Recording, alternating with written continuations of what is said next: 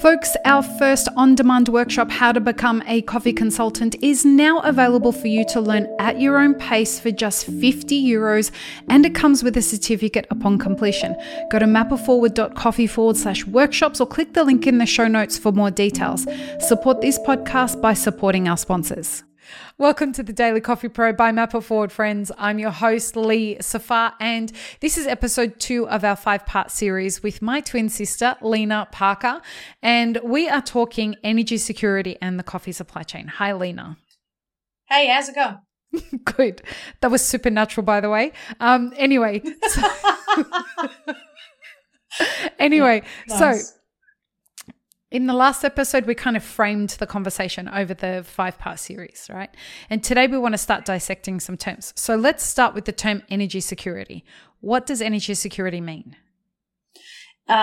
Very simply put, energy security means ensuring that you have a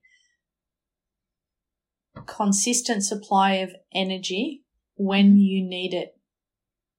Full stop, exclamation mark. Okay, fantastic. The next term I want to understand is a term that you mentioned at the Harry Styles gig last night, which was electrification. Electrification. Yeah. So if I take the example from the last podcast or the last episode, which was around your coffee roasters using gas as a part of their process into, is it fair to say the roaster? Yep. Yeah. So gas is an energy source. Mm-hmm. The price of gas is going through the roof, and gas itself is a high emitter of emissions, a high polluter of emissions. And so the whole world needs to stop using pollutants. And so we will move to electricity. And that is the process of electrification. And why we're moving to electricity is because we know that we're moving away from high polluting fossil fuels to generate our electricity. So we will be moving to a renewable electricity, which will mean using electricity as part of the process rather than gas is cleaner, what we call cleaner.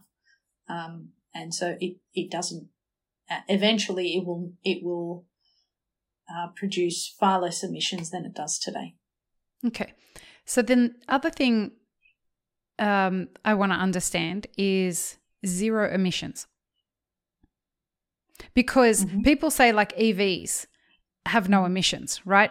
But that's if you start from the point of the EV and on. But the point up to creating an electric vehicle, it has an extraordinary amount of emissions, right? Like, and the social impact that it has in that process is a whole different thing than, I guess, what we're talking about when we say emissions. But help us understand, like, what zero emissions means. Is it the same thing as net zero? So we tend to talk about two things: net zero or absolute zero. So the most of the world has agreed and signed up to getting to net zero by 2050. So net zero, that means that they are effectively that they are, when they add up all of their emissions, so in some cases they will be still polluting. So let's say, I'm going to make these numbers up. Let's say they're polluting 100,000 tons of carbon dioxide, which is the way that we measure emissions, but they will be offsetting that with an extra 100,000 tons of that they're not. So net zero means they're offsetting. Absolute zero means that they are not emitting anything at all. So that's what we call zero emissions, right? We don't really refer to zero emissions. We refer to net zero or absolute zero. Okay. And really no one's talking about absolute zero, or very few people are talking about absolute zero at the moment, because it is a real push just to get to net zero. And the reason why we're doing that is because the climate is heating up, and to slow that heating up down, we need to reduce the amount of carbon dioxide that we put into the atmosphere. And I am not, big disclaimer here, I am not a carbon scientist or a sustainability engineer or anything like that. I'm a business person and an energy business person. And so why we talk about it is because a lot of the work that we do actually delivers savings in emissions. And it's the quickest way to actually, we call it decarbonize your estate, your assets. Actually, on that, something you and I have never talked about when we talk about this stuff, I may as well ask it here. Is carbon capture? I can't wait. I can't wait. I mean, we have such great conversations anyway about this stuff. Yeah. But don't be scared, I promise. You said carbon capture, so now I'm really scared. Yeah. Well, I just don't, I don't know if it's a viable actual option. Yeah. And so I would suggest for this conversation, let's put it to the side because it is such a political topic. But what I will say about carbon capture, so effectively carbon capture is, just because we're defining terms in this, is using a process to capture carbon from high emitting processes like manufacturing gas and stuff like that. And you take that and you store it. You capture the carbon and you store it into typically into the ground. You dig a borehole and you dig it into the ground. But there are natural forms of carbon capture as well. Correct. I promise I'm not an idiot. I did not suggest that you were. I know, dude. And I had to revisit my year 3 biology when I really did not understand why reforestation was a natural form of carbon capture. And so for anyone else out there who does not want to admit and step into their vulnerability, let me try and get this right, because effectively, as trees are saplings, they need to consume carbon dioxide from the atmosphere to grow. And that process of them ingesting that carbon dioxide is what helps it grow and turns into bark. And so as it grows and turns into bark, it's naturally absorbing carbon. So it's a natural carbon capture. So one of the strategies that a lot of governments are looking at, and the Queen, before she passed away, had it's called the Queen's Canopy, a program where they were doing that to have en masse massive carbon capture. It's a very, very topical subject at the moment. So is this a big reason why a lot of politicals, there's a big issue around the deforestation of the Amazon and at this particular current time?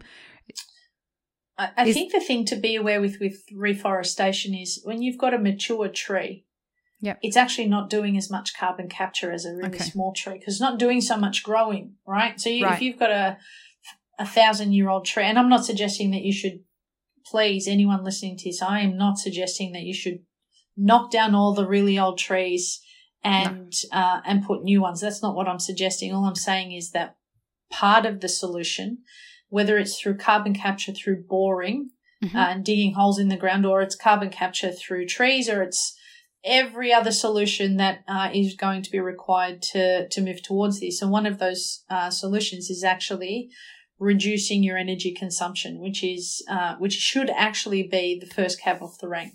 Okay. So the other term that I want us to try and define here, and I think this is going to be the most challenging of all of them, is sustainability. Mm-hmm. Because okay. Love you, Lena. Love you too, Lee. So people, it's a great question because sustainability is actually a term that is used, defined by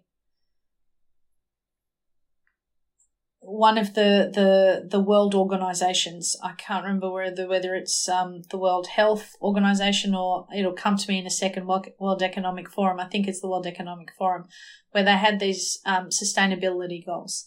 And within that, there are 27 of them, and they actually relate to a number of different parts of sustainability. Sustainability encompasses gender equality. It encompasses, combating poverty. It encompasses so many different areas, but one of the areas that it also encompasses really quite strongly is climate change. Mm-hmm. And so people have somehow come to relate emissions to sustainability, but it is so much more. So when people talk about sustainable solutions, typically people go to low emissions solutions for electricity. And people often, when they're talking about what I do, they say Lena's in sustainability. That's one aspect of an aspect of what we do, because the solutions deliver low emission outcomes. Was that did that make sense? Yeah. Well, because look, sustainability is such a complicated term that's people used to greenwash a whole bunch of, their brand deliverables, et cetera, right? In our industry, there's so many layers to the term sustainability, because we're looking at the supply of or the sustainability of coffee as a complex agricultural product, but that as it's being grown, right? Because coffee is under a lot of pressure from climate change and from coffee leaf rust and a whole bunch of diseases that it's experiencing. So when we talk about sustainability in the coffee supply chain, that's one aspect of it. But another aspect of it is, how do we get it to the people who are going to roast it? And then once we get it to the people who are going to roast it, if energy security is an issue, and people are not focusing on the transition of energy, now we no longer have a sustainable supply chain, because we're battling issues that are preventing us from turning coffee from green to brown. And then when we look at further parts of that, we have business models that are under extraordinary amounts of stress. So from an economic perspective, our business models are not sustainable. So if we look at sustainability across the coffee value chain, it has so many different purviews. And so that's why I wanted to frame it for this discussion. For this discussion, for the avoidance of doubt, it is about emissions. And there are other subjects that you can relate to it within they're called SDGs. Okay. Yeah. So energy transition, that's the last of the terms. Yep. The energy transition is what I referred to. I can't remember if it was in this episode or the last episode, but the move from fossil fuel based sources of electricity, like coal, to renewable energy. So the transition from that source to the other source, and the complexities of doing that, so the build and all of those, the build of the assets. It also refers to, so when you generate electricity, either in a solar farm or a coal-fired asset, it requires a electrical superhighway to get it to its end source in the home. And that is called the grid, right? It's an electricity grid that is made up by, the big ugly steel towers that you see power around. Stations? Power lines. Okay, the power lines. Yep. So there are really big ones that are transmission lines, and they are like the superhighway. And then to get it into your home, there's called a distribution network, which takes it and puts it in an appropriate capacity for you to consume it within your household. That grid. So that is what we call the grid. Wherever you are in the world, it's the same thing. Traditionally, it has been a single flow from the coal-fired or the generation source, let's call it a coal-fired power station, into the home. But now, that same grid can take electricity from the home, because you can put rooftop solar on your home and you can export. So now it's a dual. The interesting thing about that is for the grid to work and it to be managed appropriately and deliver electricity wherever it needs to go. It has to be in constant balance of supply and demand every single second, right? And the grid needs a lot of work in Australia and in a lot of places around the world. You mean from an infrastructure perspective? Yeah, from an infrastructure and from a digital perspective as well, to be able to manage the dual flow of electricity. Wow. So if you got solar on your house, you want to leverage that to maximum capacity. Whatever you're not using, you want to be able to sell it back into the grid, right? Mm-hmm. Now let's say the 20 plus million people in Australia who get rooftop solar on their house want to do the same thing. That's a whole lot of solar or electricity at a point where if the sun's shining everywhere in Australia, it's going to be tipping excess all in at the same time because no one's at home during the middle of the day. And then that's not when most people are using electricity. So the peak times for most people around the world, most people, not all cultures have the same patterns. But between the hours of, say, 6 to 8, people are getting ready for school, they're getting ready for work, they're having showers, they're making toast, they're using all of their so they're using electricity and gas for that. They'll go to work, nothing. They won't use anything. Right. And then what they'll do is when they come home, they'll charge their phones, they'll make dinner, they'll have showers, they'll do work, they'll do washing, they'll run the dishwasher. All of those energy intensive processes will run again. So you get 2 peaks during the day. Does that make sense? Yeah. So when the sun is shining, and the biggest peak is in the evening. So when the sun is shining, you actually don't have a lot of people at home using their electricity. Now, the thing for the coffee industry is a lot of those processes, I imagine, are happening during the day. So they can leverage that capacity through potentially solar or into the future, other technologies that could be what we call firm. So it doesn't matter if the sun's shining, the wind is blowing. They'll do it through hydrogen potentially or other processes that are used all the time. The other thing to remember as part of the energy transition is that there are technologies that are being invested in and developed that helps you shift this energy that you get during it's called renewable energy. So it's from a renewable energy source like the sun and the wind. If you can store it in a battery, then you can take that and use it in the evening. Right. And so you time shift. Right. Except, and this is what I want to talk about in the next episode, except the problem is that the technology that we're using in the industry to do a bunch of stuff, whether it's be for producers who are predominantly mechanized in the way that they pick their coffee, or it's coffee roasters who are using that hybrid model that we spoke about in the last episode, or it's using gas stoves in cafes to cook a whole bunch of stuff that we're serving in hospitality venues. All of this infrastructure is very expensive to replace, and the technology is not yet there to make that happen. So, and we'll talk about that in the next episode. Okay? Fantastic. Peace, love, and peanut butter, everybody. Have an amazing rest of your day. Thanks for tuning in, friends. There are 2 ways you can support this podcast.